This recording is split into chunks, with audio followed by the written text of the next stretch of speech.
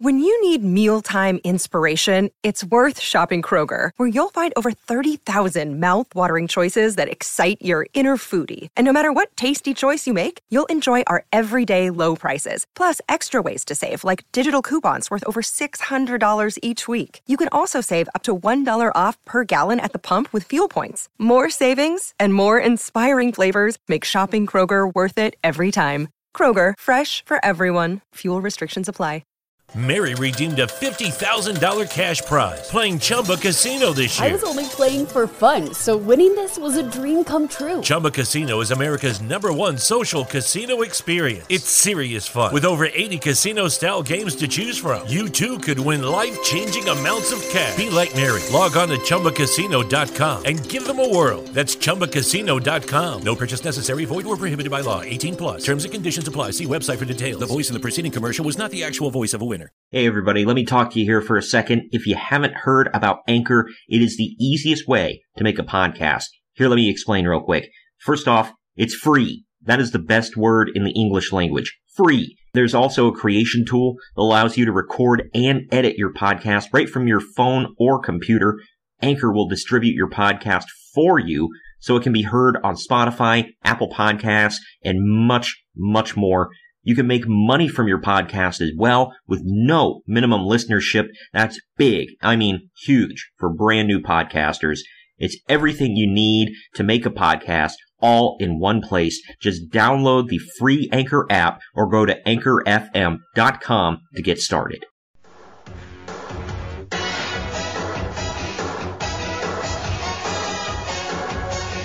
This is the main event.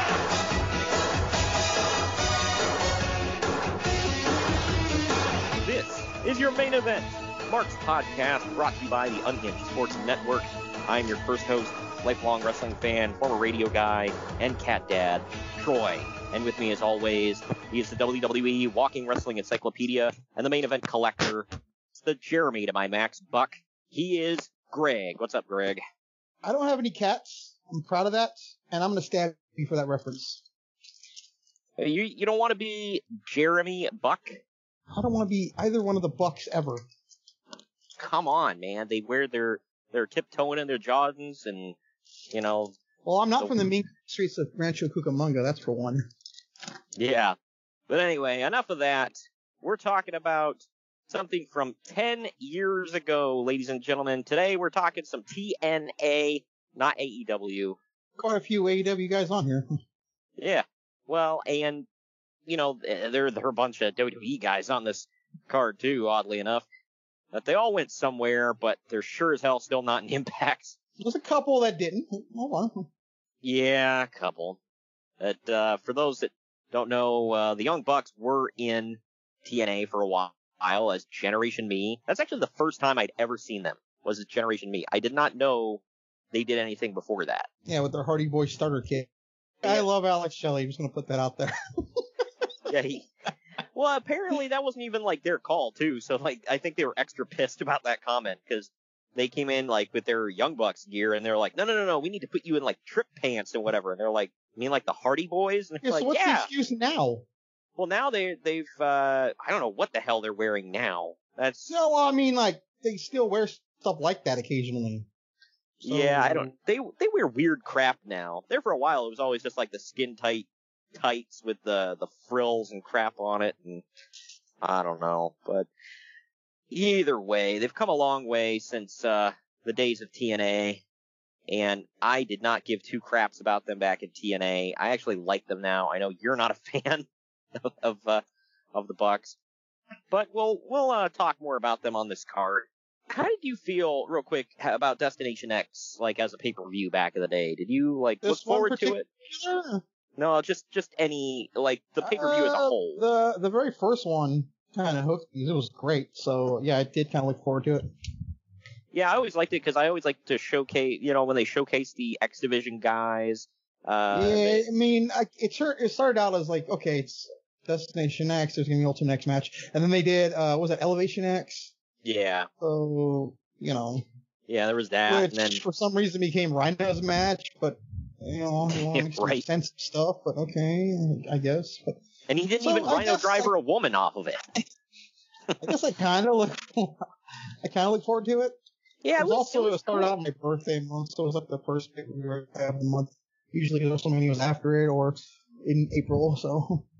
Yeah, it was pretty cool back in the day. After a while, it kind of morphed. It was no longer because it used to be like the X Division title was like the top title on this card, but it morphed after a while to they had world title matches and stuff on there, which I guess I wasn't totally against, but at the same time I was like, well, that's not cool because it's like the X Division title was like the star of the show. Now it's not, it's just another pay-per-view. But I will say they did build it up on this one. It's still a big thing. Just want to point out that as we record, P.D. Williams is getting P.D. Williams is getting a shot at the X Division title at Slammiversary. Nice. He is still there. That's awesome. This is actually the first year that Destination X moved to July. Like you said, before this it was always in March from 2005 to 2010. So this is the first time it moved, and then it stayed there for the next year. And then by 2013, they eliminated it as a pay-per-view completely. They dropped down to 4 a year, and it didn't make the cut. I was going to say they still have it. It's just a show. Yeah, I believe it's the Saturday show on their streaming service, like once a year. Yeah, I remember this one. It was just like a special edition of Impact starting in 2013. You remember that? I do, yeah. Yeah, so it was kind of like. I want to say we watched that. We did, yeah.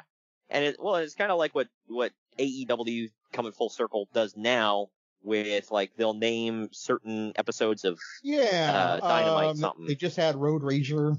Yeah. I wasn't a fan of that name. I do like Firefest. I do like that they spelled with a Y. It's kind of original, but Road Rager just sounded so stupid.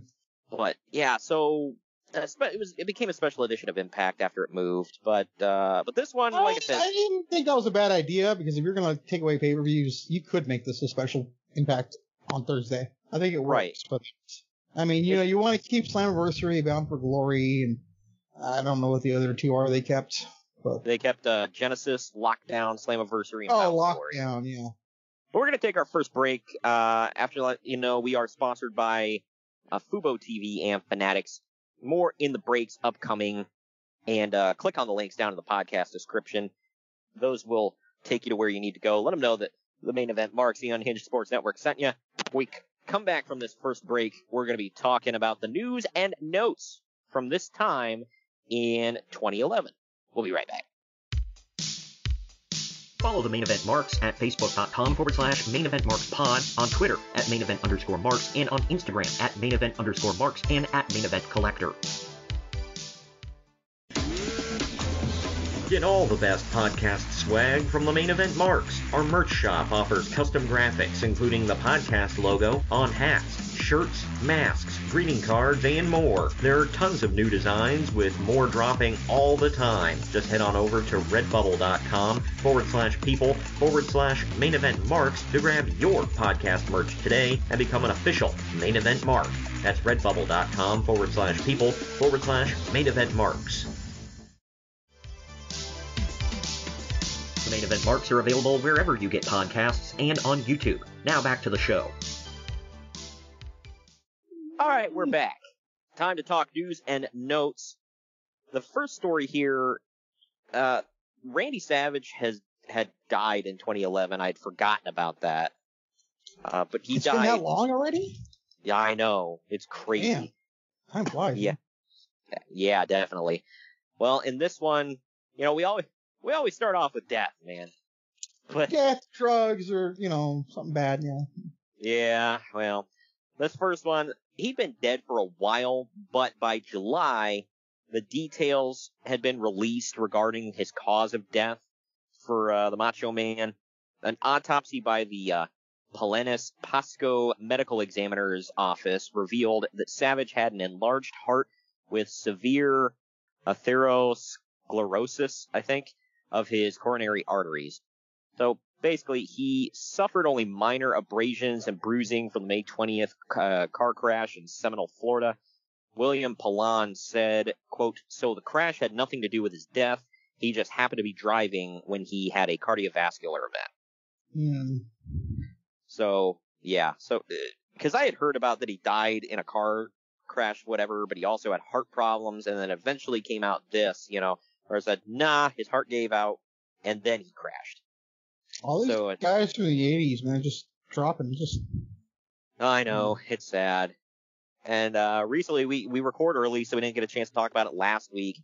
It was weird timing, this guy's death, but, the Patriot Del Wilkes passed away recently. That one kind of hurt, man. I liked him when I was a kid. Yeah. And he was in phenomenal shape until the day he died. I think, he was he was in WWE kind of at the perfect time because they had the America versus Canada thing going on. But at the same time, I feel like he wasn't quite as over, as if he came around a few years before that. You know what I mean? Well, I mean, his biggest thing was when he beat Bret Hart on Raw. That was pretty significant. Yeah. Well, and the funny thing was, Jim Cornette talked about him, passing, and he said his biggest memories of him in WWE were, he said, nobody got it, the gimmick, and nobody cared about the gimmick that much, except, he was like, dude, just look at him, and he's got a great gimmick, he's got a cool mask, how can we not push this guy? And he said that Russo was flabbergasted when the Patriot came out in, I think Alabama or something like that, waving a giant American flag, and he got cheered like a god. And he was like, they would have booed him out of the building in New York with that corny crap. And he's like, yeah, well, we're not in New York, idiot. We're in Alabama, and he's waving a giant American flag, and his name is the Patriot. Of course they're going to cheer him. Yeah, roll Tide, man. Good Lord. Yeah, and then he said that time. Yeah, right. And he said the big argument he got into where he blew up on Kevin Dunn, he called him Bucky Beaver and whatever. He said that was about the Patriot because he had just done something big the week before. It might have been beating Bret, I don't remember. But then they were completely ignoring him the next week, and he was like, "What the hell are we gonna do with the Patriot?" And I guess Kevin Dunn went off on Jim, and he was like, "Oh, who cares?" And then Jim went off on Kevin Dunn. So there's that. And then apparently That's Kevin Dunn. Probably one of a million Jim goes off on Kevin Dunn stories, but apparently that was the big one and then they made Jim apologize to him, and he said when he went to apologize, they did it in private, and he said Kevin Dunn literally cried, and he was like, "You don't understand, I got made fun of in school for my teeth and whatever," and Jim was like, "How can I be mean to this guy when he's sitting here crying in front of me?" He's like, at that point, I felt sad for the guy. I'm like, all right, sorry. But anyway, this one, WWE advertised the upcoming Monday Night Raw, plugging that as being CM Punk's final appearance on the show. Oh, yeah. Yeah, this was during the time where Punk's contract was coming up. He said he wasn't re-signing. And, we're actually about to, in a few weeks, we're going to review the supposed final show of his at Money in the Bank 2011. So that's coming up here. Look out for that one. But I mean, I can't remember because you and I were talking at this time. Did you buy into it at all that he was leaving? Hell no, because they kept playing it up on TV. Yeah, and I think my thing was I was like, well, I tried to suspend disbelief a little bit, but at the same time I'm like, why do they keep playing it up? Oh, he's definitely leaving. But then again, I say that, and then I saw Ambrose really leave, so I don't know. I was just about to bring that up. So, because I was because you and I were both saying, yeah, he's sticking around. Why the hell would they keep playing it up? And he's leaving. This is his final thing. He's, it's and they kept pushing it hard. And then they gave him a nice farewell letter on the website and everything. So I was like, oh, he's definitely coming back. Nope. But homophobia is what's coming up next here. Speaking of Punk, he directed a homophobic slur to a fan during a Monday Night Raw live event in Australia. TMZ posted footage of Punk shouting at fans. Midway through a promo, Punk shouted to a fan, quote, "You homo? I guess you're right. That's why I'm picking on you two jerks right now. You have a vagina. You have a vagina. Nice faux hawk, you homo. Yeah, I want you to come over the rail so I can twist you and turn you inside out." Wow. Do you remember this? I've seen the video because for some reason YouTube always recommends it for me. Wow. Yeah. That's a hell of a I recommendation. don't look up homophobia or anything. I don't know why. Maybe it's just wrestling and punk. I don't know. Yeah, I don't know. That's weird. I remember when this was a thing, and like everybody was like, "Dude, did you see Punk?" Like, and they would just be like, "You are a homo." I'm like, why did he think that was okay to say on a hot mic? And then he's telling me. I never understood what's the point of saying that to a gay person, anyways. If you're a homo, okay, that'd be like them looking at me going, "You are white. You are straight." Very good. Well, the thing is, like, actually, this is like, I'm assuming these two guys that he's yelling at were not gay, so that would be like looking at you and yelling, "You are black." Yeah, I guess. And it's like, well, I'm not, but is that an? I'm just trying to figure out the logic behind saying it. Well, yeah, I'm not excusing it, but that's what I'm saying. It's like that's to your point. It's like you'd be like, well, I'm not black, but I don't is that an insult? I'm wondering what's going on here. And the thing where he said, I would have just said you have a vagina. Well, we be talking about this. Let's be real. Well, that's another thing. That's some stuff kids say to each other. I mean, I don't think it's okay, but it's.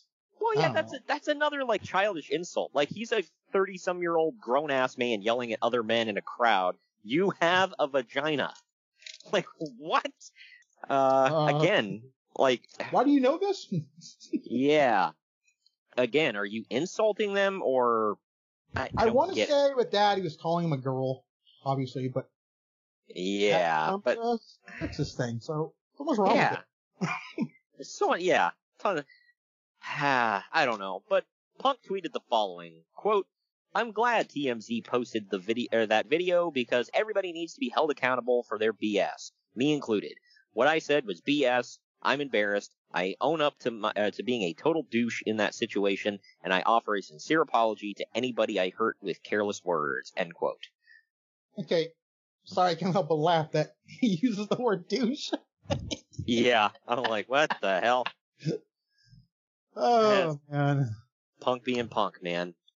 I think I'm just going to move on. Something I can see, not that he would, but it's something I can see MJF saying today, so. Oh, well, yeah. He would use more colorful language, too, probably. And then probably a lot more, he talks like he's a freaking thesaurus, so probably more educated, too. Oh, yeah. And then, he, like, I don't know, it's like, to your point, it's like Nick Bockwinkel, but with a potty mouth. Yep. So, here's a funny one.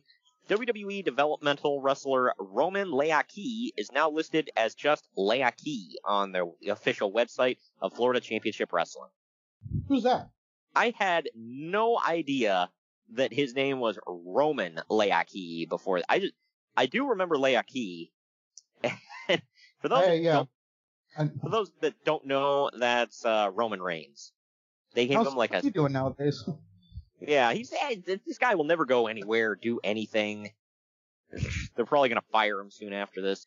The whole Leakee thing, for everybody out there that doesn't know, he was doing like a stereotypical like I'm Samoan and therefore I'm an Islander gimmick. Even though he's born in Florida. Right. Well, he's got Samoan style tattoos, so no, I mean, counts, yeah, right? he's 100% Samoan. Yeah. You know, no pun intended, but I acknowledge that. But he's from Florida. It was like The Rock coming out dressed like he was in his debut. It's like, what the frick? Like, okay. But yeah, this is, I don't know, it was a weird gimmick. He put his hand up, like it was, I remember a mutual friend of ours going on about, he was like, I can't stand this guy, he sucks. And what the hell is he putting his damn hand up in the sky for, like he's waiting on a damn high five? And both of us would sit there, we were like, dude, this guy, like, who gives a crap about this guy? And now he's like the top dog in WWE. I might say the top dog in wrestling. There's an argument for that, yeah. I want to point out, too, that everyone said, oh, Vince is shoving him down our throat, and now look at him. So, Vince was right.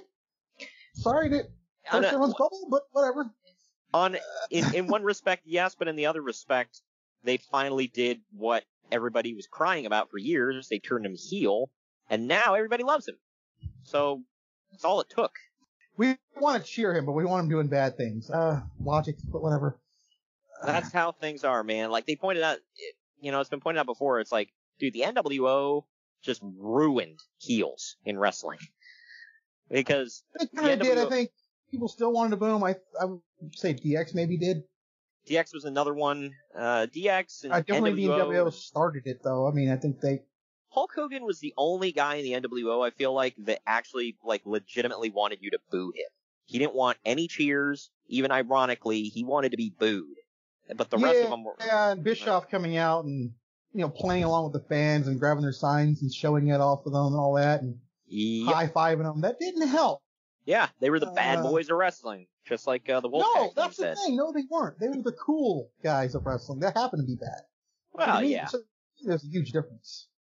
Well, yeah. Well, it's when I say bad boys, it's like, how they say, like, well, girls love bad boys, like that kind of stuff. I mean, even Nash said, he was like, well, we got, a lot of our look inspired from, like, hip hop culture or whatever, like the backwards bandanas and stuff. Sagging clothes and. Yep. I mean, that's where Conan came in. Like, he was perfect for that. But the problem is that, it's not a problem, but that is Conan, so. Oh, yeah. I mean, he turned it up to 11, but yeah, that was Conan.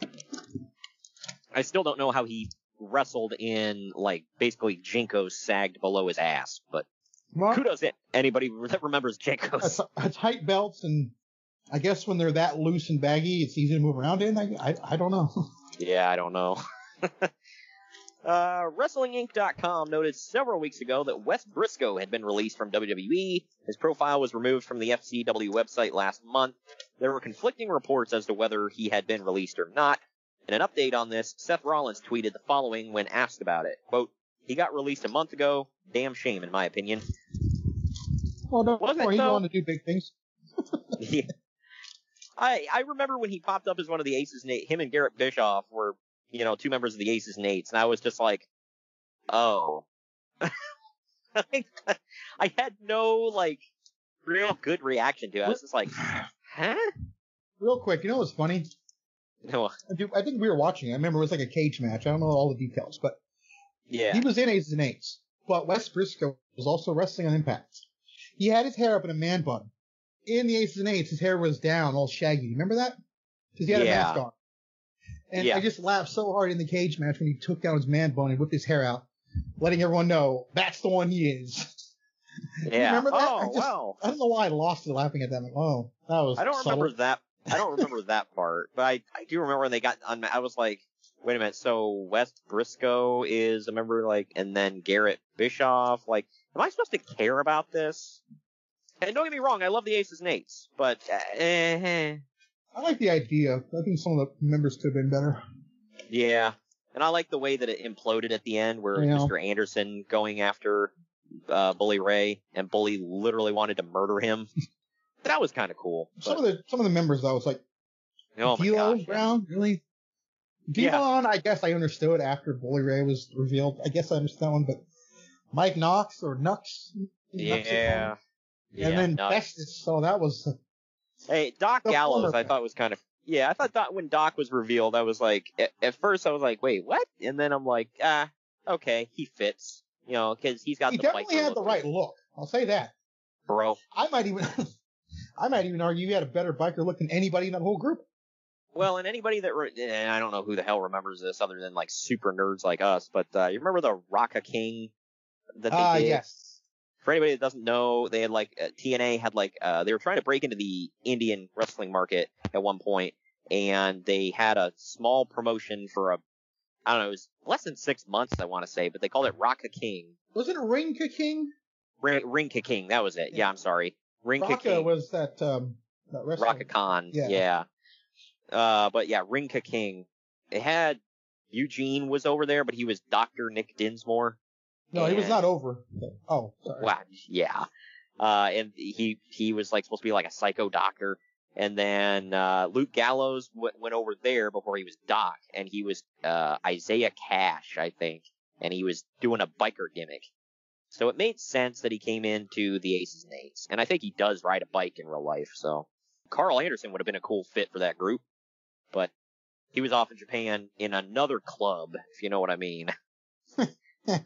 Oh man, but Alberto Del Rio's 23-year-old brother is now living in and training in South Florida. He's training with former ECW talent Pablo Marquez. Don't ask me who the hell that is. Pablo Marquez. Yeah, I couldn't find any aliases for him. I'm just like, he was in ECW? Like, alright. But he would eventually be signed to Florida Championship Wrestling as Mimo Montenegro. He was Babu. Remember that? Who? He was Babu. He was that guy, the Indian wrestler that won the Kuwaiti Cup. Oh, hold on, Tiger Ali Singh. He was his manservant. They tried to redo the whole Ted DiBiase fans will do anything for money thing. That was back in the 90s. So he would have been too young for that because he's only 23 here in 2011. Really? Because I put in Pablo Marquez. It says he was Babu and. Oh, I'm sorry. We're getting the guys. I'm thinking of Alberto's brother. Okay. Oh no, yeah, that guy Marquez was Babu. Oh wow. Okay. Huh, there you go. Mother of God. Yeah, because that gimmick wasn't super racist or anything. I don't know. I mean, it was just a play on the $1 Million Man. He just happened to be Indian. Yeah. Babu was clearly Virgil. Right. Well, Except he didn't like Olive Garden, but whatever. Good Lord. Well, the thing with Tiger Ali Singh was, his father, Tiger Jeet Singh, was actually really over in the territory days, and he was like he was almost like the Sheik, like that kind of style wrestling, but he carried a sword and whatever. And Tiger Ali Singh sucked. So you don't say. Yeah, nobody gave a damn. But yeah, Alberto's brother here, Mimo Montenegro, was his name in FCW. He actually wrestles now in Mexico as El Hijo del Dos Caras, because Alberto was Dos Caras Jr., so now he's El Hijo del Dos Caras, which literally just means the son of Dos Caras. There you go. But anyway, speaking of Mexico, in an update on Averno possibly coming to WWE, he is still working for CMLL in Mexico. He's apparently even hotter now in Mexico than he was before he lost his mask last month. There's still no update on what his WWE plans are, if any. Yeah, he never ends up coming in. Damn. That was a big thing there for a while because they were talking about he was Mystico's biggest rival in Mexico for years, and they did wrestle in Japan too, but it was a big thing in Mexico. And so they were going to bring him in because Sin Cara sucked. And they were like, well, maybe if we bring in Averno, it kind of help him because he's used to working with him, whatever, and maybe it'll get him used to the style. And like the story says, he lost his mask, and usually when there's a rumor of somebody going to WWE and they lose their mask, that's usually a good sign they're going to WWE. El Generico didn't. No, El Generico died, remember? He did not die. He's in Mexico taking care of orphans. What the hell's wrong with you? Why would you say that? I thought he died in a horrible, tragic accident. You heard, but... Wow, okay. Well, I could have swore Sami Zayn said he passed away at some point. Like, he was in some tragic accident saving orphans. I don't know. But, either way.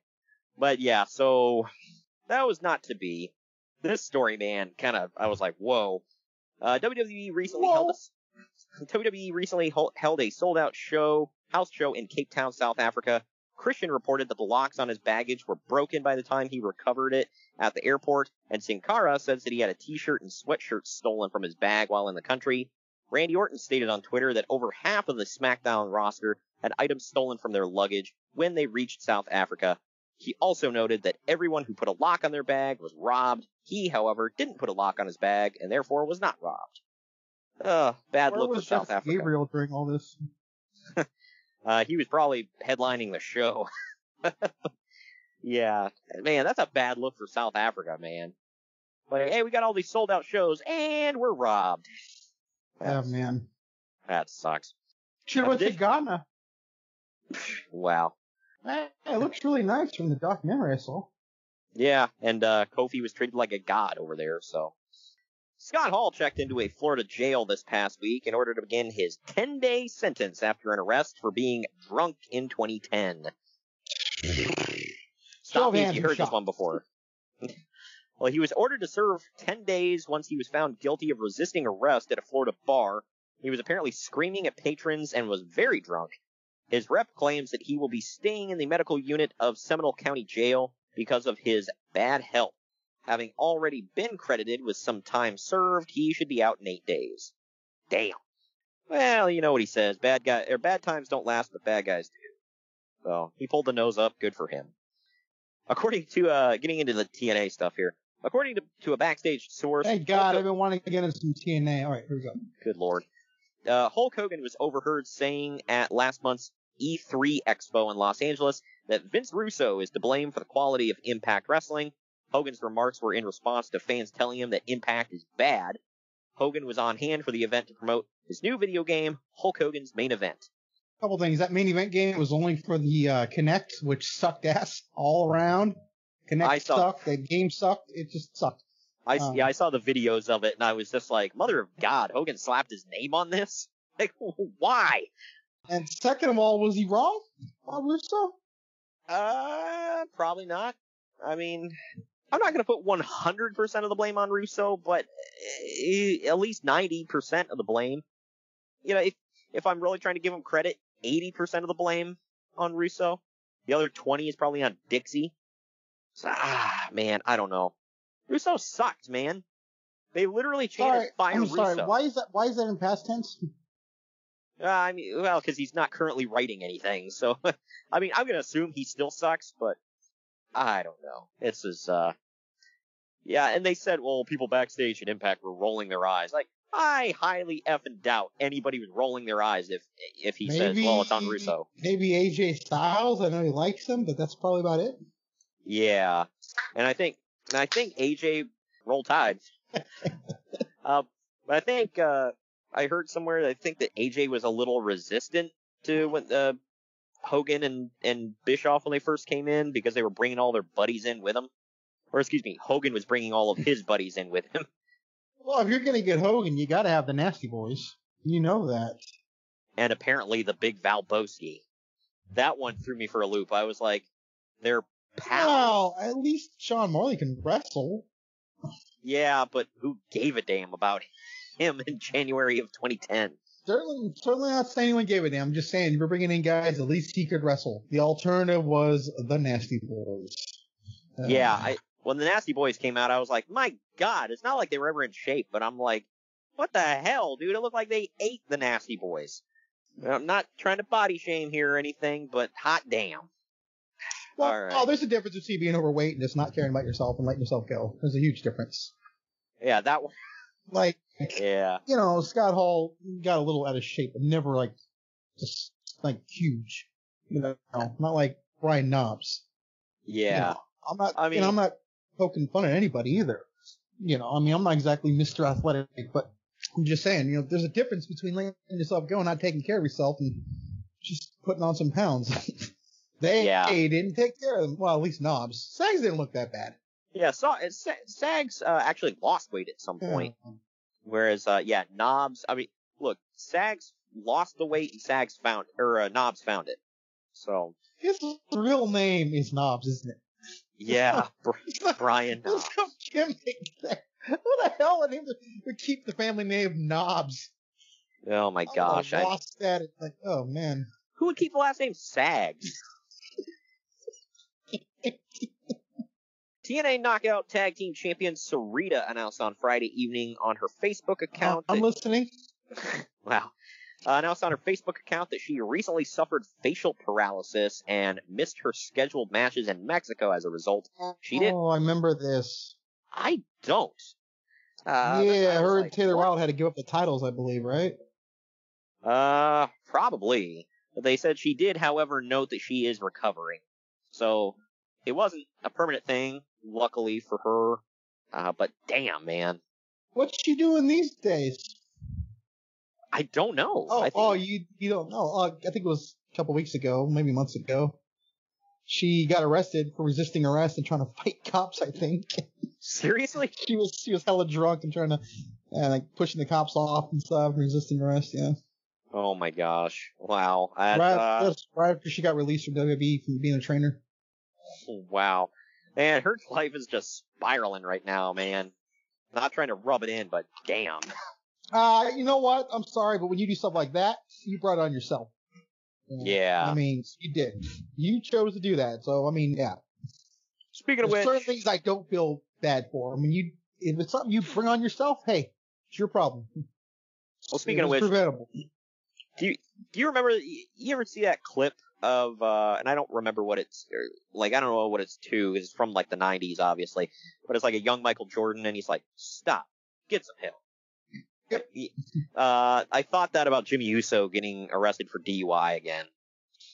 Oh man, that sucks, man. Because he's been in. I don't know if anyone's watching. I mean, people should because it's the best wrestling show on TV. But he's in a pretty significant thing on SmackDown right now. It's kind of crazy to me. Yeah. I mean, like main event significant. I think it was Ramon I messaged that when I read that story, a mutual friend of ours, I messaged him and said, well, knowing WWE's track record, the Usos will be tag champs this Friday. I hope not, because I like the current tag champs. Yeah. I'm just joking. I hate him. Wow. I can't stand Dominic Mysterio. I'm sorry.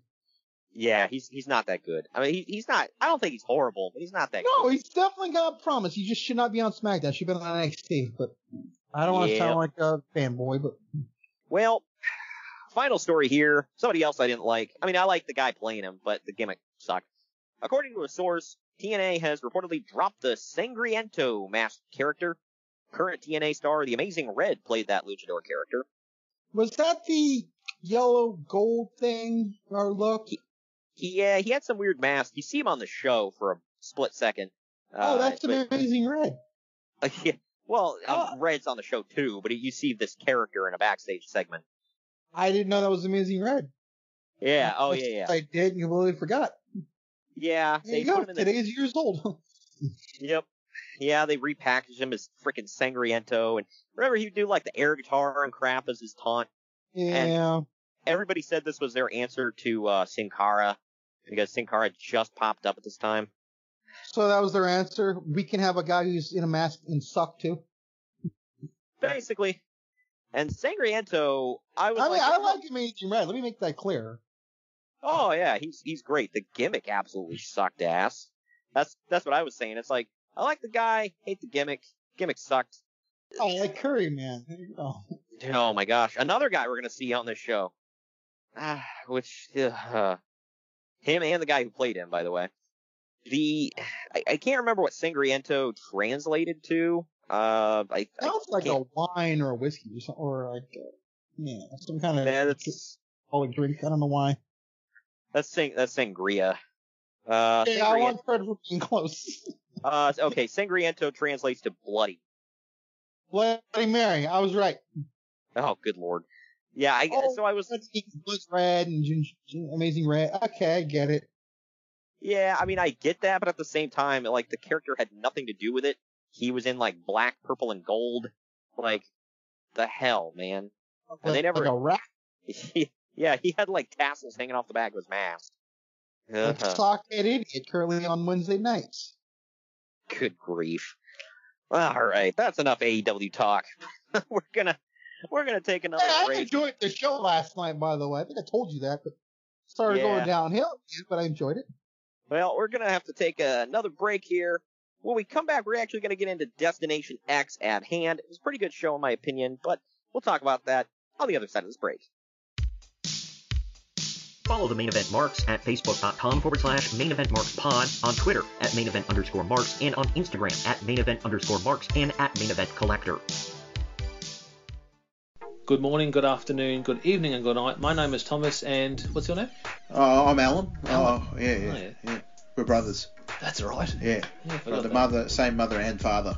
Your room was... Oh, we shared the room. Shared a room? We shared the room. Thought I knew your face. Yeah, we go way back, mate. Yeah. We should do a podcast then. We have. We do a podcast? We do a podcast. What's it called? The Broadcast. Yeah, that was planned. Yeah, well. What do we do? Well, we cover all different things in the world of pop culture. We're talking about comic books, we're talking about professional wrestling, and we're talking about movies. Go back and watch classic retro wrestling events, the likes of WWE, WCW, and if you do like that, you can check us out on Apple iTunes, also on Podbean, Anchor, and on Podknife. Also check us out on Twitter at The Broadcast. That's BROKCAST. K-A-S-T. Nearly stuffed up the ending. No, it's alright. Good on you. Yeah. Instagram also at the Broadcast Podcast. Remember, we don't spell it with a C. We spell it with a K. Sorry, mate. Take it easy.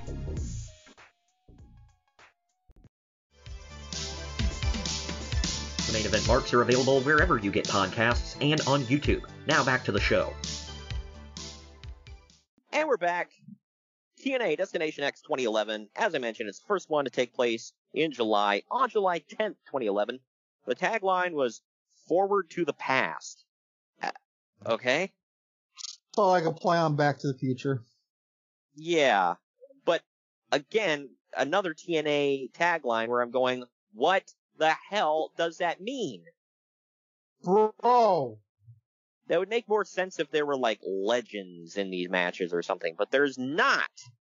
I don't think Russo did like stuff like this, so I don't think this is actually on him. I could be wrong, I don't know, but I feel like he would have nothing to do with promotion of the show.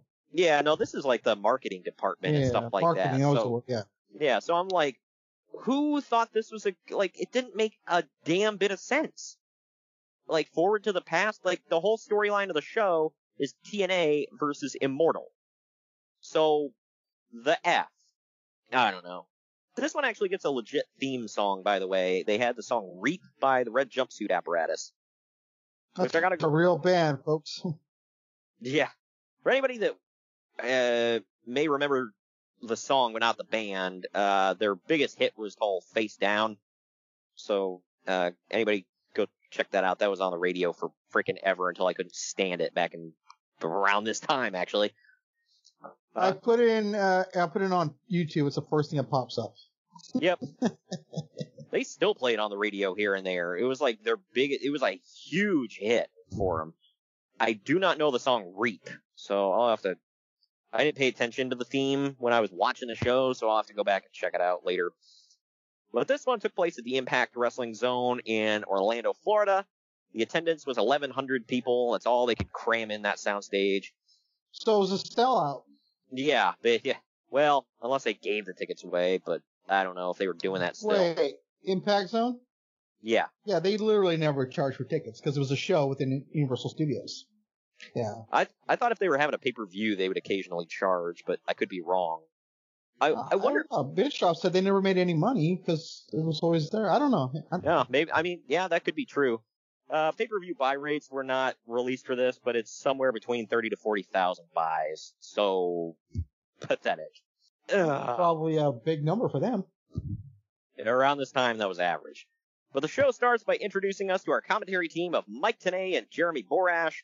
Taz is on vacation, I guess. I don't know. This was a weird team. I always thought Jeremy Borash was okay. I feel like these two would have been better with an actual color guy with them. Like, make it a 3-man booth. Because Tenay's great as the third, analyst guy, and JB is pretty good on play-by-play. So, I don't know. Speaking of which, I have that note for an upcoming show we're going to review, but, we'll get to that. First match on hand is Kazarian versus Samoa Joe. It went just shy of 11.5 minutes. It's weird seeing Kazarian with long hair and long tights. Yes. Especially the hair. Yeah, he's got a ponytail here, so I was like, I've seen him bald and with a buzz cut for so long, I just forgot. Well, it's growing back now. Yeah, doesn't he have kind of almost like a buzz cut, kind of? No, he's got like a full head of short hair now. Okay. But in the end, Kazarian gets out of the Coquina clutch. When Joe goes for it again, Kazarian drops down to his back, rolls Joe up, and gets the pinfall win. Uncle Dave gave it 3.25 stars. I gave it an even 3 stars. I really liked it for an opener. What say you? Gave it 3. It's like, this is how you start a show. Hell to the yes. I love both these guys. They're always great, but they were especially great at this time. And this will be fun. Kazarian's currently in AEW. Samoa Joe is in NXT. And Joe is not wrestling, but he did say recently he's training and trying to get in better shape. He wants to get back in the ring. So I wouldn't mind seeing another. Yeah, I'd definitely love to see that. I feel like if anyone has been watching, they're planting the seeds for him versus Pete Dunne. So there you go. That'd be cool. I'd also like to see him versus Cross, but one of them. They're planting those seeds too. Yeah, I noticed that. They're building a lot up, but yeah. But sorry, I digress. But we now get highlights from the Unbreakable 2005 triple threat match between AJ Styles, Christopher Daniels, and Samoa Joe to hype the main event. The greatest wrestling match in history. Yeah, it was definitely. Even if people don't agree that it's the greatest wrestling match of all time, which I've got a few that I have in that field, it's definitely the greatest triple threat match of all time. Easily. Yeah, not even a contest with that one. And ECW fans, I'm sorry, your triple threat matches were not good. Either way, we're then shown Christopher Daniels showing up at the arena wearing a Fortune t-shirt. After that, we wow. After that, we see Suicide, Curry Man, and Sangriento signing autographs at a table. So I just realized it shows Daniels and then Curry Man and Suicide. Yep. I don't know who was Suicide for this one. I'm going to say they threw the outfit on Kaz one last time, but it could have been that Kiyoshi guy. I think it was Kiyoshi at this time. Okay. This was before they... Okay, do you know they wanted to get Okada in there and he said no, apparently? They wanted to make Okada into Suicide? Mm-hmm. Oh, man. I mean, that would have been better. They used him as a photographer. So, but, you know... Yeah, I mean, I don't know. If you would have said you can either be Suicide or you can be Okado, I think I would have picked the guy in the full bodysuit, but you don't know who the hell I am. Suicide or Okado, the photographer. You have to mention that, okay? You need to mention that. Yeah. He was supposed to be, for those that don't know, he was a take on, Kato. That was it. Kato from, the Green Hornet. Bruce Lee's character. You know, cause he's Japanese, bro. Remember the Green Hornet? No, we don't. I remember, bro. Nobody cares about Japanese wrestlers, bro. Good lord. Yeah. But anyway, all three of them masked dudes are at a table signing autographs because, you know, I'm sure that would have had a big crowd. Especially for Curry Man, who is hot and spicy and tastes great. They were lining up in the ones, man. Right. But anyway, Eric Young then comes through the crowd slapping hands. He's wearing the old TNA world title that he fished out of the trash. And the TNA... That's a real sentence, title. Folks. Yep. Because they redesigned the TNA world title, and he pulled the old one out of a dumpster. And this was like a long time after they had redesigned it. So, I don't know who the hell does their trash service, but they need to be fired. And also this was after Hacksaw Jim Duggan already did that with the TV title in WCW. So yeah. Yep. Russo just loved, making, you know, weird guys pull old titles out of the garbage and then, you know, reinstate them. I will say this, they never acted like it was a legitimate title. Like, they were just like, oh, that nutty Eric Young wearing garbage. They didn't act like it, but they did have him defend it quite a few times. Seriously? I don't remember that part. Yeah, good lord. But anyway. Now, to be fair, they didn't make it a match. He did. I'll put my title on the line.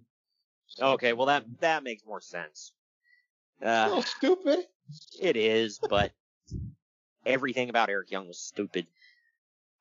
But he's also wearing the TNA television title, which he legitimately is the TV champ at this point. But Eric asks the three masked men who would be his tag team partner tonight. Curry Man pretends to be Japanese and apologizes for not being able to help Eric. Shark Boy then walks up and agrees to team with EY. They then can't decide whether they want to high five or fist bump. You get it? Because they're both stupid. Ha ha ha! Man. Funny stuff, Greg. This is the height of comedy. I was watching this, I'm like, it's hard to ever defend Russo. Not that I do. I look at this, I'm like, dude, Dixie, you're an idiot. Yep.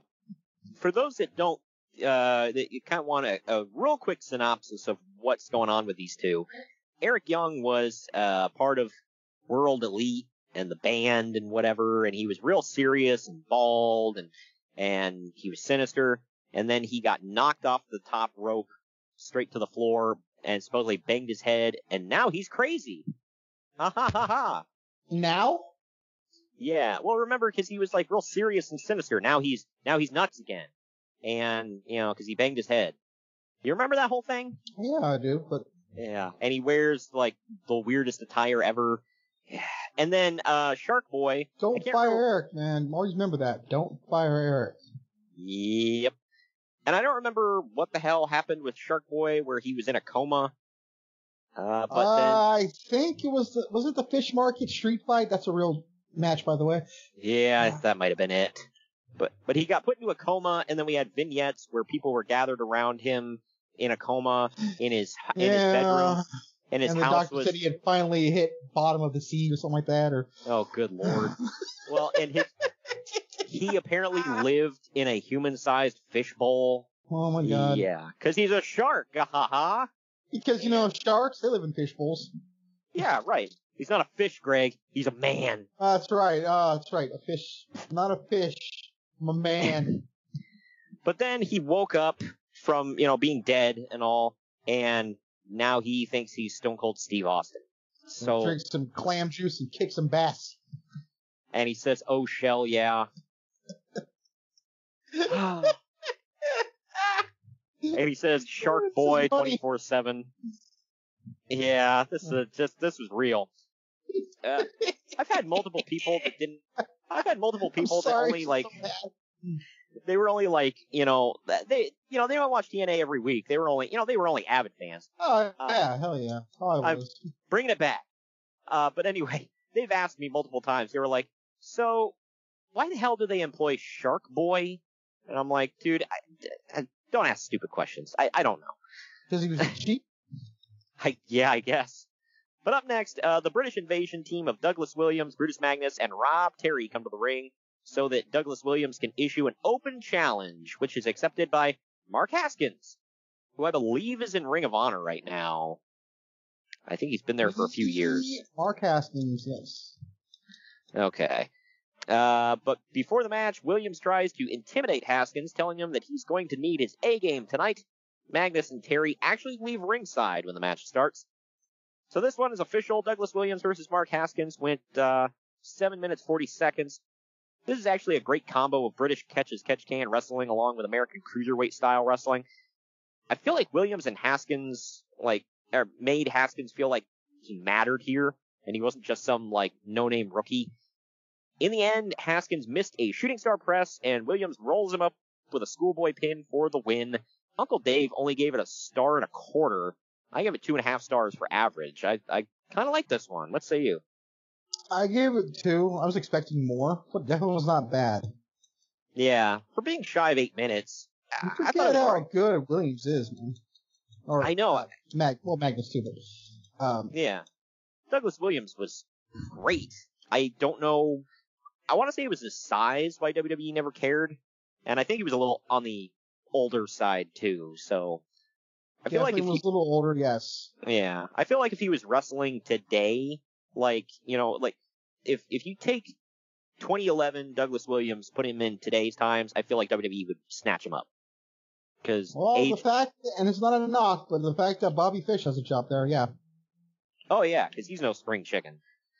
But we go to the back with SoCal Val standing by with Austin Aries, asking him what his strategy is going to be in his match for a TNA contract tonight.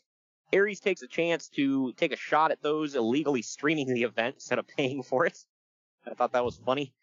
And then Aries says that he's not a vanilla midget, a spot monkey, or anything like that. He didn't exactly say vanilla midget, but basically. He then says that while his opponents are great, they can't measure up to the greatest man that ever lived, A-double Austin Aries. Yay for veganism. Yeah, right. I actually have his TNA t-shirt that he wore for the longest time, that it's got the gray design on it, says the greatest man that ever lived. And it said it had the hashtag on there too. I thought that was great. But up next, we get Generation Me of Max and Jeremy Buck taking on Eric Young and Shark Boy. Oh my gosh, this one went shy of 7.5 minutes. Why did you sigh? Oh, I don't know, Greg. Because I died a little bit inside when I said that. Shark Boy was doing a Stone Cold ripoff gimmick at this time, but he wasn't using his ripoff theme yet. I thought he always had that theme with this gimmick. No, you remember? He had it when it started getting, I use this very loosely, when it started getting hotter. Good lord. Yeah, here he was just using his, like, Jaws theme kind of thing. But this starts with EY and Sharky not being able to figure out who they want to start the match, and EY acting nuts. Yeah. By the way, Eric Young's Tron still says, I heart tag teaming. Ha, ha, ha. Of course, halfway through the match, Eric takes off his shorts, revealing wrestling trunks underneath. Yikes. You remember when he used to do that? It was just underwear? Yes. But in the end, Shark Boy hits Max Buck with a stunner. Young hits the wheelbarrow neckbreaker and pins Max Buck for the win. Good lord. Uncle Dave gave it a 1.5 stars. I actually gave it 2. As much as I crapped on it, it was a decent match. What say you? I hated it. It was stupid. 1 star. Yeah, just like, It was so dumb. Well, and then after the match... I was starting to see the seeds planted for the Bucks, by the way. Yeah. This might not even have been their call either. That's my thing. Yeah. Well, and then after the match, EY and Shark Boy still can't figure out if they want a fist bump or high five. So, yay. And then on the ramp, Eric gives Shark Boy... I get it. I don't want to make sense of this, but I got it, because it's like, they're a new team, they don't know what to do, but they're gonna win, and they don't know how to celebrate. Maybe I'm making an excuse. I don't know why the hell I'm trying to defend it, but I can't believe they gave them a win here, but yeah. But on the ramp, Eric Young gives Shark Boy his old TNA title. He starts to walk away, and then he comes back and he grabs it. He's like, no, I need it. That one, I popped for that one. That was kind of funny. Shark Boy actually made a good living off of, I want to say Disney made the movies. Shark Boy and Lava Girl. Did he sue them? Yeah, he sued the crap out of them, and he won. So, there you go. Hey, lawsuits pay sometimes, people. But we now get highlights from Christopher Daniels and AJ Styles versus America's Most Wanted at Slammiversary 2006, now in the archives, where Styles and Daniels won the TNA tag titles. Great match. Go back and listen to that one. But Christopher Daniels is now in the back talking to a stagehand when AJ Styles walks into the building and pats Daniels on the back. They shake hands and joke around for a bit before saying, we'll see how it goes about their match, and AJ walks off. They're really letting us know this is just a friendly rivalry between two baby faces. Like, they're really pounding that home. But now backstage, here's another one. SoCal Val is standing by with Zema Ion, not yet DJ Z or Joaquin Wilde. If Zema wins his match tonight, he gets a TNA contract. Zema is super corny, but he puts over his opponents and says that he's honored to be in TNA at Destination X tonight. Okie dokie. Yeah. I totally bought that. Right. Zema Ion, by the way, / Joaquin Wilde now, whatever. Yes, in fact, does look like a guy who frequently would drink Zema. So, take that for what you will. I'll just leave it at that. Also, sorry, I forgot to do something. I was looking at all the matches, like, where are they now? Doug Williams, I don't know, where's that? Magnus, I believe, is the current NWA champion. He is. I don't know where the hell Rob Terry and Haskins are. Eric Young still with Impact. Shark Boys, he just did an appearance for the Major Bros live show. Their live thing. And, of course, Generation Me, we know where they are. So far, I believe only Eric Young is still in Impact. Yeah. Well, that's, weird. I don't know, I'm, it's funny seeing, going back and seeing all these guys. Speaking of, DJ Z, Joaquin Wilde, by the way. Hell yes. Had to get it in. Alright, anyway. In the build-up for the Ultimate X match coming up next, it's crazy that Alex Shelley is mentioning Chris Sabin is out injured because he had just returned from another injury at Slammiversary 2013, which we just reviewed. So this was during his first leg injury where he was out for a year. Yes. Man, and then he was hard to watch. Didn't we watch the one where he got hurt? Yeah, because I can't remember where he got hurt the first time. We were watching that. I don't remember the first time, honestly. I remember vividly watching Impact the second time. Yeah, and you and I were pissed. But then he came back and won the TNA title, so, whatever. But anyway, up next is the Ultimate X match. It's Shannon Moore versus Robbie E. with Cookie versus the Amazing Red versus Alex Shelley. This one went 10.5 minutes. If we're keeping up with what you were talking about earlier, I don't know where the hell Shannon Moore is. Robbie E. I don't think he's doing anything, so. Yeah, he might have went back to his tattoo parlor, which he owns a tattoo parlor, by the way, for those that don't know, called Ink Inc. There you go. And then he, let's see, Robbie E. What the hell is his name in NXT? Robert Stone. Robert Stone, okay. So Robbie S. Yeah, right. Robbie E., for those that don't know, was a take on Paulie D, and he looked like a cross between The Situation and Paulie D from Jersey Shore, and Cookie was supposed to be like Snooki. Yeah. That one was real subtle. Yeah, right. And she was Becky Bayless, if anybody knows that name from the indies. Amazing Red, I think he's retired now, or running his own camp. I know he's training people, because Sasha Banks said he helped train her, so. Yeah, I think he runs House of Glory, that's what it's called. The Hog. Wow. Yeah. And then Alex Shelley is MIA right now. I don't know where the hell he is. Yeah, he's nice missing in action. Right. But anyway, getting into the match at hand, this match reminded me that Robbie E. was not very good, and he sold like a dying fish. Do you remember that? He would just flop around like he's being electrocuted. I'm like, what the? Devon when he fell from the ladders and stuff. Yes, my God. In the end, Shannon used there was a steel truss above the ring, above the wires, whatever, and he held onto that and kind of like tight-roped to the center of the wires. But Amazing Red shimmies across, and Alex Shelley Cookie's holding on to Alex Shelley in the corner. He finally breaks her grip, and then he shimmies across. Red is knocked off first, then Moore, and Shelley grabs the hanging X for the win. Uncle Dave gave it 3 stars. I've seen many better Ultimate X matches. I gave it 2.5 for average. What say you? I gave it 2. I was like, man, this was not that great. Gave it points for some fun moments, but overall, I did not like it. I feel like Robbie E. kind of pulled this one down. I could have done with him not in this match. He sucked. You can say that about any Robbie E. match ever, but yes, I agree. Yep. He's a much better manager, I'll say that. But after the match, Chris Sabin comes out to celebrate with Alex Shelley, and then we get highlights of AJ Styles versus Christopher Daniels at Final Resolution.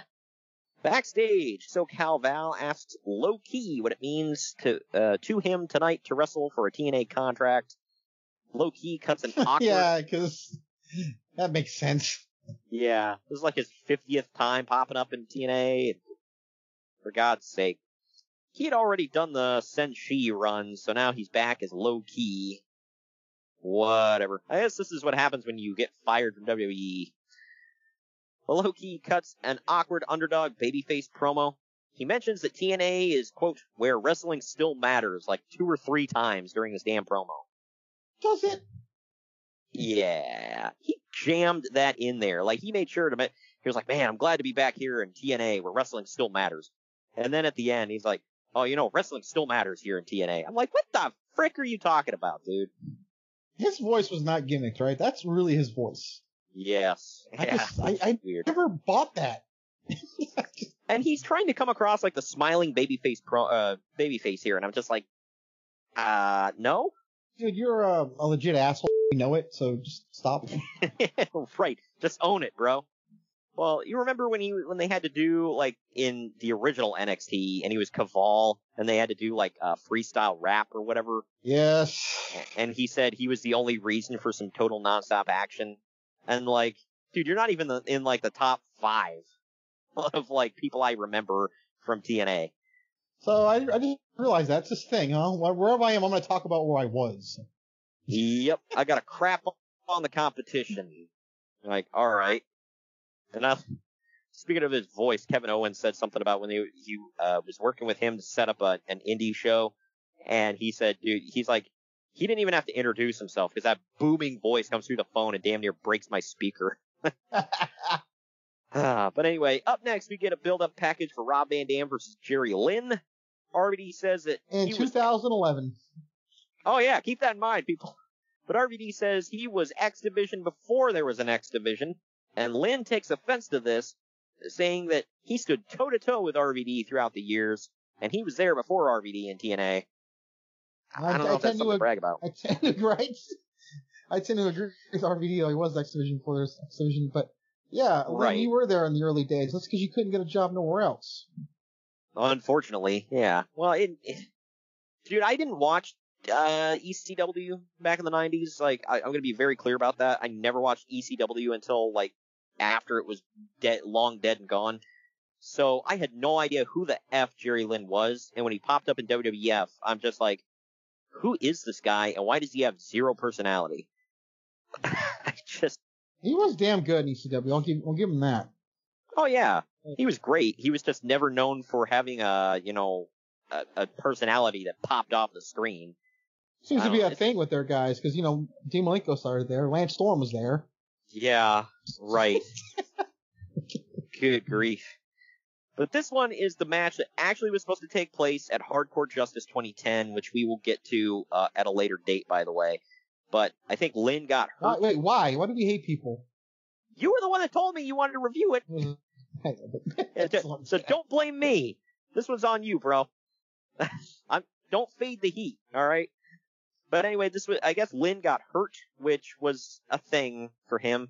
I'm going to blame Juventud Guerrera for that one, because apparently he dropped him right on his head and shoulder years ago, and just effed him up real bad.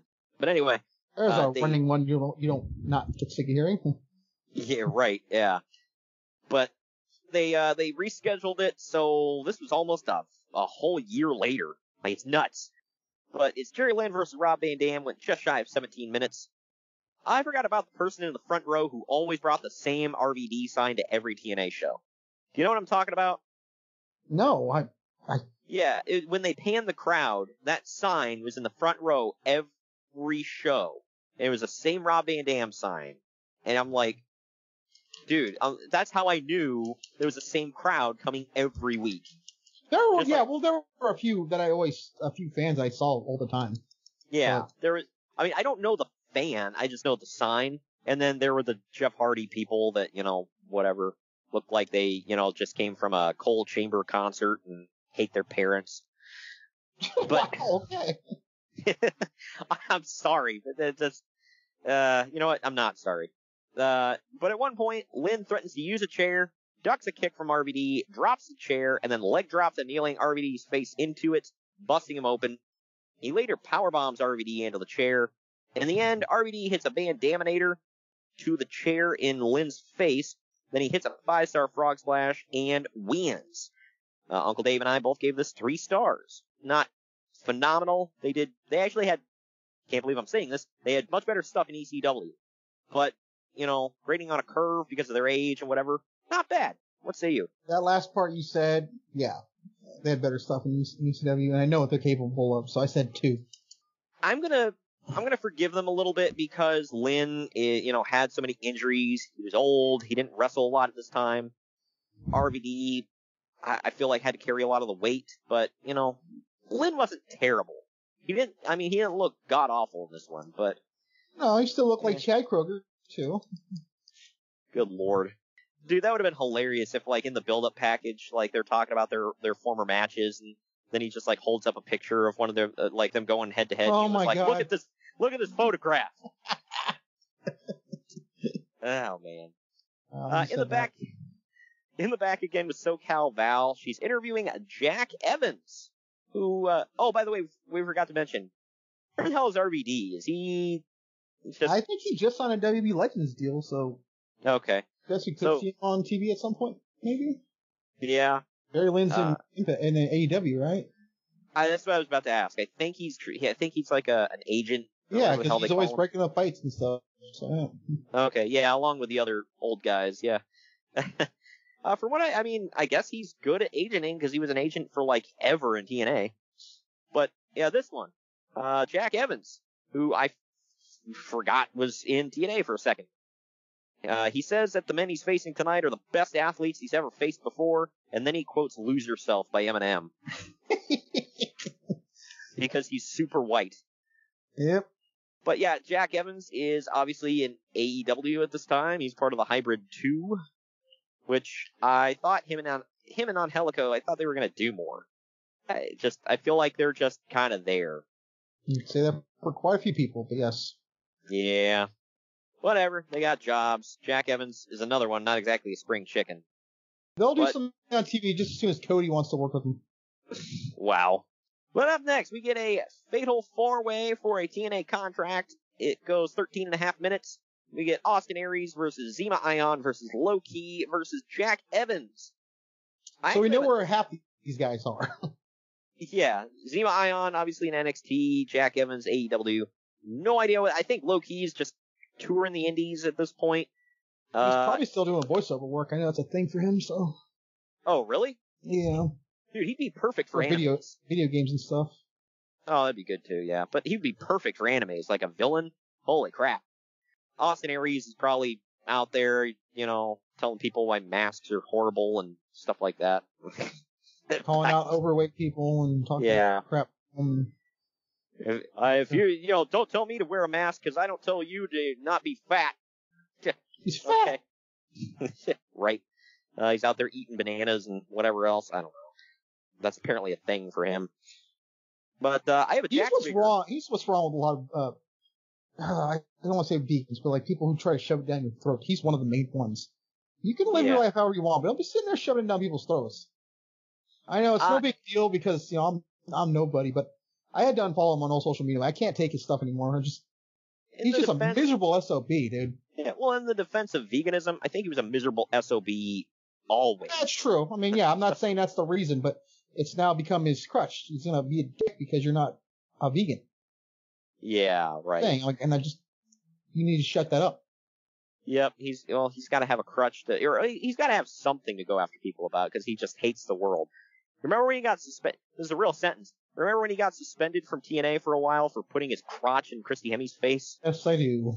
For people that don't know what I'm talking about, she announced him as the wrong name when he was coming out to the ring, and he starts browbeating her and backs her into the corner, and then he poses on the middle rope with his crotch in her face.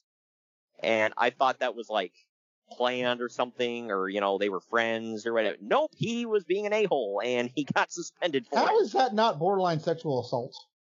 I know, what the hell? And then, later, he was, wasn't it Bound for Glory where he did the job to, Johnny Mundo or somebody? And then as soon as they counted. It was Johnny Impact? God, idiot. Oh, I forgot they were calling him Johnny Impact. Good lord. Okay, so he did the job to Johnny Impact, dropped the TNA World title, stood up right away, flipped everybody off, and left. Yep. Oh, man. Well, in WWE, when he lost in his final match, he just, sat and, smiled at the camera. You're just to work there, man. Yeah, it's you're just kind of a dick, aren't you? Kinda. Right. Pretty sure even CM Punk was dude, it's too much. Right, I know. I'm bringing this back. I have a Jax figure of this very Austin Aries. I didn't even know they made Jax figure. Oh, Impact one? Yeah.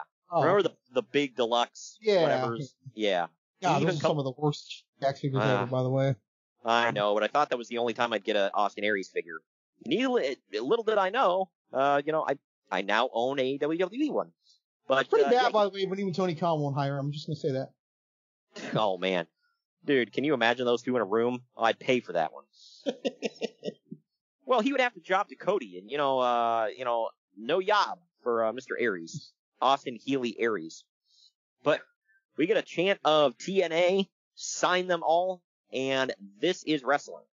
So those are 3 chants we got going on, all the stereotypical ones for TNA. Sign them all. Yeah. I don't know how much money did any people pay to get in here? That should tell you how much money they're bringing in. Right. I'm just saying.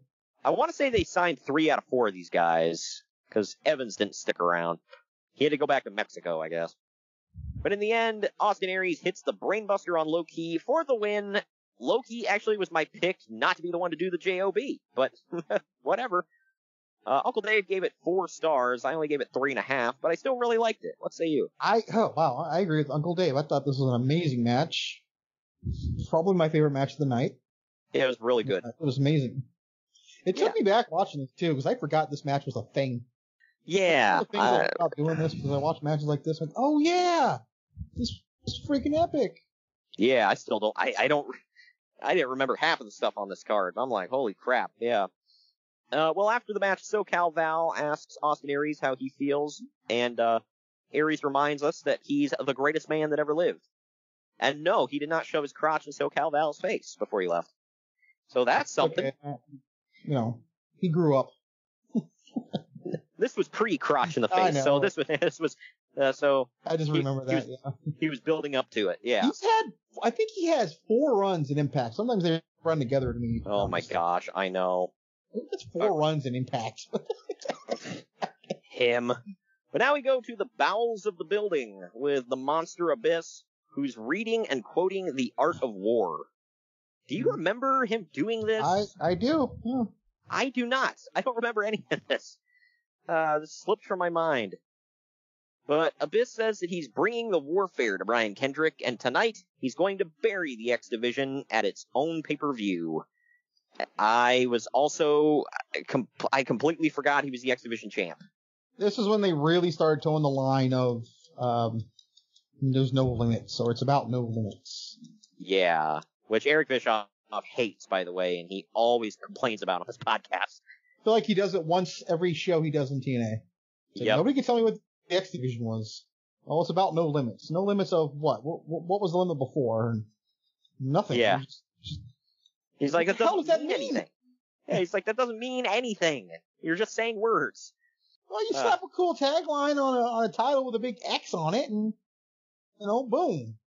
Yeah, even though they said it's not about weight limits, it's about no limits, they still should have enforced the weight limits. Which they ended up doing in later years, by the way, but... I think they've since gotten rid of it again. No, for God's sake, of course. But in the play-up package for the next match, we're shown that Abyss was sent by Eric Bischoff and Hulk Hogan to kill the X Division. That's a random one. Hogan and Bischoff say that the X Division doesn't matter, so it needs destroyed. Abyss took the X Division title and rechristened it the Extreme title. Both Kendrick and Abyss... Which gave me chills because I thought they were going to make it a hardcore title. Yeah. That would have been awesome. But both Kendrick and Abyss are really pushing how Abyss has no empathy and is bloodthirsty. Oh, man. Anyway. So up next we get the Monster Abyss versus Brian Kendrick for the TNA X Division title. It went 10 minutes, 14 seconds. At any other time, I would have said this should have been the main event, but given what is the main event, this should, it's good where it is. But Abyss, who is coming out to his... Who's in WWE now, by the way. Oh, yeah, that's it. Isn't Kendrick still there on 205 Live or something? I believe still there. Okay. Like the trainer? Abyss is coming out to his Sound of Madness, rip-off with the bell tolling at the beginning. I hated that song, dude. I was his first original theme was so badass. I know. I loved it. I know. I was like, why? I mean, this one was okay. I like the other one better. I love Shinedown, by the way. I need to point that out. This just did not work for me. Yeah. Didn't work for you, brother. But this went about 10 minutes, 14 seconds. Abyss randomly brings his book over to Kendrick at one point in the match and gets it punched into his face, which opens him up. So I don't know what the hell that book's made out of, but what the hell? The Art of War, dude. It's made war. Wow. I don't even know what the hell that means. I just want to say it. Good grief. Earl Hebner gets bumped by Abyss partway into the match, and Eric Bischoff comes out to berate Kendrick for reasons I can't explain.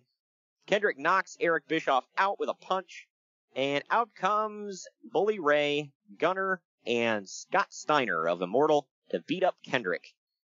What a motley crew, by the way. And they're he's kind of forgotten. Yeah. See what I did there?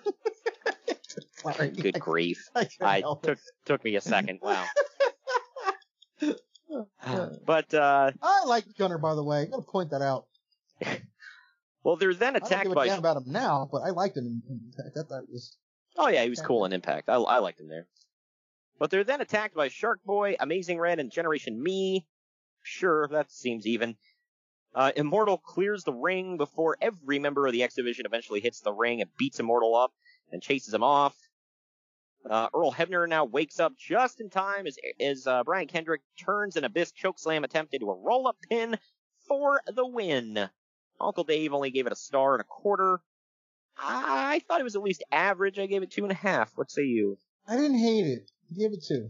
There was a lot of bullcrap, but I felt like this match warranted it. So, and it's not like every match on the card was like this, so I forgave it. The jump start is an afterbirth or shenanigans. Yeah. Oh yeah, basically.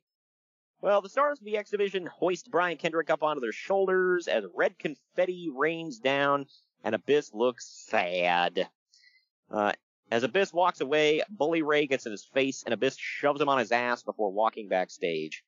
And then Bully Ray storms after him like he's gonna do something. He's like, look, I'm gonna unfollow you on my fire-breathing Twitter machine, okay? Real question, was there Twitter then? Yeah. Oh, okay. I forget. Yeah, because that was almost like one of the first things Bully Ray started was the fire-breathing Twitter machine thing.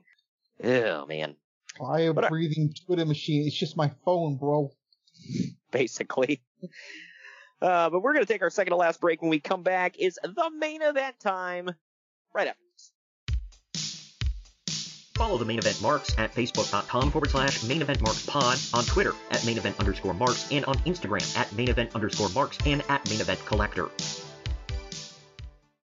Fubo TV offers you live sports and TV without the overpriced cable. Fubo TV offers 100 channels, live and on demand, plus over 130 streaming in 4K, and a cloud DVR is included. The Fubo TV app is available on all smart devices, so you can watch what you want when you want. There are no hidden fees and you can cancel anytime. Cut the cord and sign up for your free trial at Fubo.tv today. Fubo TV is a sponsor of the Main Event Marks and Unhinged Sports Network. Main Event Marks are available wherever you get podcasts and on YouTube. Now back to the show. All right, we're back. It's main event time. The build-up package for the main event showcases the history between AJ Styles and Christopher Daniels throughout the history of TNA, as well as their on-again, off-again friendship. AJ Styles had said that he wanted to have a featured match at the X Division Showcase pay-per-view because AJ had made his name in the X Division. Originally, everyone thought that they were setting up for an Unbreakable 2005 rematch, me included, but Styles said that he only wanted a one-on-one match with Christopher Daniels. Screw you, Joe. Yeah, I was a little disappointed by this. I don't know about you. I mean, after the match we got, I wasn't, but yeah. I mean, yeah, the match was great. However, yeah, I was just like, why? They never did do that rematch. They did it one time. That was no, they did the Ultimate X with them all. Oh, yeah. I don't know. It's... but either way. This one was a Fallen Angel Christopher Daniels versus the phenomenal AJ Styles. It went about 28.5 minutes. Now this one, Daniels is in AEW. Styles is in WWE. Is Styles tag champs with Almost right now? Okay, that's what I thought. I'm going to say until the first live or Raw with live people because they're facing the Viking Raiders. So I think they're going to lose. Nice.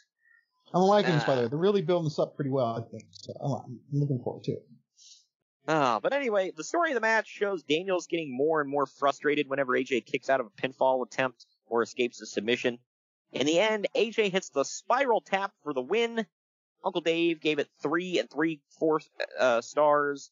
I gave it 4 stars. What say you? Gave it 4. Loved it. These two were my favorite rivalry in all of TNA history. I would have to say, for me, this is a real throwback, would be the America's Most Wanted, the Naturals, but this is a close second. I did like that feud. I also got to throw Beer Money and the Machine Guns in there. Oh, yeah. But one of those rare instances where you can throw them in any combination of the 4 together or all 4 together, and it's always going to be an amazing match. You can't say that about a lot of tag teams. Oh, I know. Yeah, but this one, definitely, every time these two had a match where they were in the same ring together, it was usually just absolutely fantastic. After the match, AJ offers a handshake to Daniels. Daniels hesitates, but he eventually shakes the hand of AJ and he holds his hand up with respect. We close the show with a commercial for the upcoming Hardcore Justice pay-per-view in August, featuring Abyss holding Janice. For people that don't remember what Janice was, it was a black 2x4 with nails hammered into it. Yeah, which was probably a rib on Janice Carter, Dixie's mom. I think that Eric Bischoff confirmed that it was. Last I heard, he said, I can't think of anything else it would be. He's like, I guess so. He said he wasn't really in the loop on it. But that's good. I wouldn't want to be in the loop on that either. Might be offensive. Right. Of course, I don't think he's looking to get anything from her nowadays. So I don't. Well, if anybody asks, you can just feign ignorance. So there you go. But all right, well, that does it for the show. We're going to take our final break. When we come back is final ratings, and we're going to tell you what's coming up next week here on the podcast. Follow the Main Event Marks at Facebook.com/Main Event Marks Pod, on Twitter at Main Event _Marks, and on Instagram at Main Event _Marks and at Main Event Collector. Fanatics offers the world's largest collection of official sports apparel and gear from all the leagues, teams, and players that you love, including the NFL, MLB, NBA, NHL, NCAA, NASCAR, soccer, and golf. They even offer esports gear for the gamers among us. You can shop by brand, sport, team, or player. And if you sign up for Fan Cash, you get exclusive weekly deals. So head on over to Fanatics.com today. Fanatics is a sponsor of the Main Event Marks and Unhinged Sports Network. The Main Event Marks are available wherever you get podcasts and on YouTube. Now back to the show. All right, we're back. It's final ratings time. IMDb actually didn't have a rating for this one, oddly enough. So Canadian Online Explorer /canoe.com. I saw this on their Wikipedia page. That's the only reason I'm using them. They gave the show an 8 out of 10. CageMatch.net gave it a 7.89 out of 10. I actually gave it an 8 out of 10. I mostly enjoyed the show, so for a letter grade, I'd probably give it a B- to a B. What say you? I'm right there. I gave it a B+. I thoroughly enjoyed this show. I forgot how good, well, first of all, I mean, it kind of started going downhill in 2010, TNA did. But there was still some good stuff. I think people forget that this, it started falling off somewhere. But this was an example of them still having really watchable stuff. It was really good. I loved it. Oh, yeah. Definitely. It was a good show. I told you, man, we weren't going to ironically cover a stinker all month. Yeah. So there's another good one. Another thing real quick. I look at this and man, I miss TNA. Like real TNA. Kiggity. Right. Wow.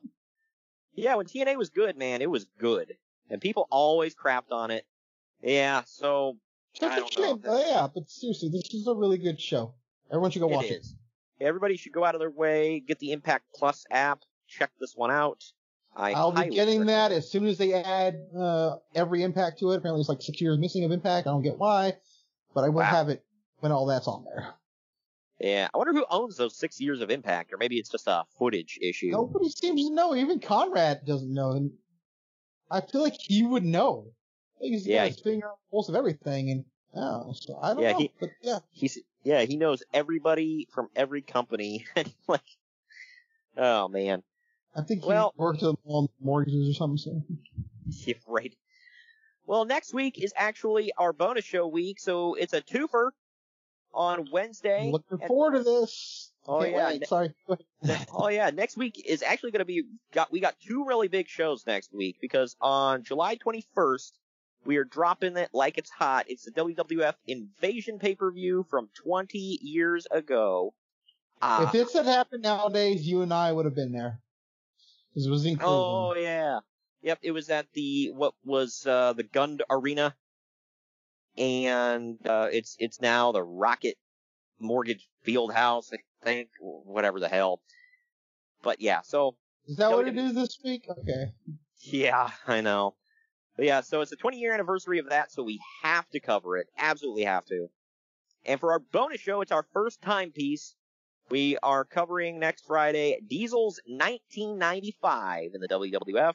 I am looking forward to that one so much.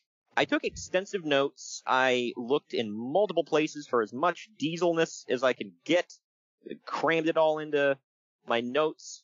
This will be fun. This is the first time we've done anything like this. We're not covering matches. We're not covering events long form. We're going to be talking about the news, the notes, the matches, everything involving Diesel from the beginning of January to the end of December of 1995. One of the undisputed worst years in professional wrestling history. That year sucked ass. But I really wanted to do this because I think it needs to be said that I don't think it was Diesel's fault. I don't care what people say. Yeah, people love to shift the blame and, put it on somebody. And, he's the champ, so it's his fault. I mean, you've got, T.L. Hopper and the Goon on the undercard. Who's paying to see this? When I look at that, I'm like, I don't understand why it sucks so much, but yeah. Yeah, right. Oh, even your top talents like Bret Hart was feuding with the Pirate over a damn leather jacket. That his mother made him. Oh, well, yeah. Whatever. It was so stupid. Just this, my gosh. It sucks. But we'll talk about that and all of this stuff, next Friday. Like I said, it's a 2-show week. I'm excited.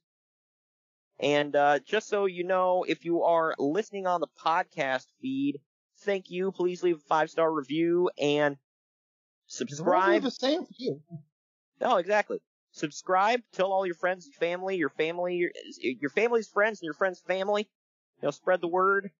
And, if you are listening on the podcast feed as well, I would say go out and, check us out live every Wednesday at 8 p.m. Eastern, 5 p.m. Pacific, every Wednesday and Thursday on the Unhinged Sports Network. Thursday! Sorry. That's unhingedsn.airtime.pro. And if you're a big sports fan, there are a ton of other great sports shows on there. No matter what your poison is for that one, whether it's basketball, hockey, football, NASCAR, soccer, it's all on there. Hey, we're so close to football, by the way. I'm getting stoked. Oh, yeah. But all right, well, thank you for joining me today, Greg. Mm-hmm. We'll see you next week for the 20-year anniversary of The Invasion. Mary redeemed a $50,000 cash prize playing Chumba Casino this year. I was only playing for fun, so winning this was a dream come true. Chumba Casino is America's #1 social casino experience. It's serious fun. With over 80 casino-style games to choose from, you too could win life-changing amounts of cash. Be like Mary. Log on to ChumbaCasino.com and give them a whirl. That's ChumbaCasino.com. No purchase necessary. Void or prohibited by law. 18+. Terms and conditions apply. See website for details. The voice in the preceding commercial was not the actual voice of a winner.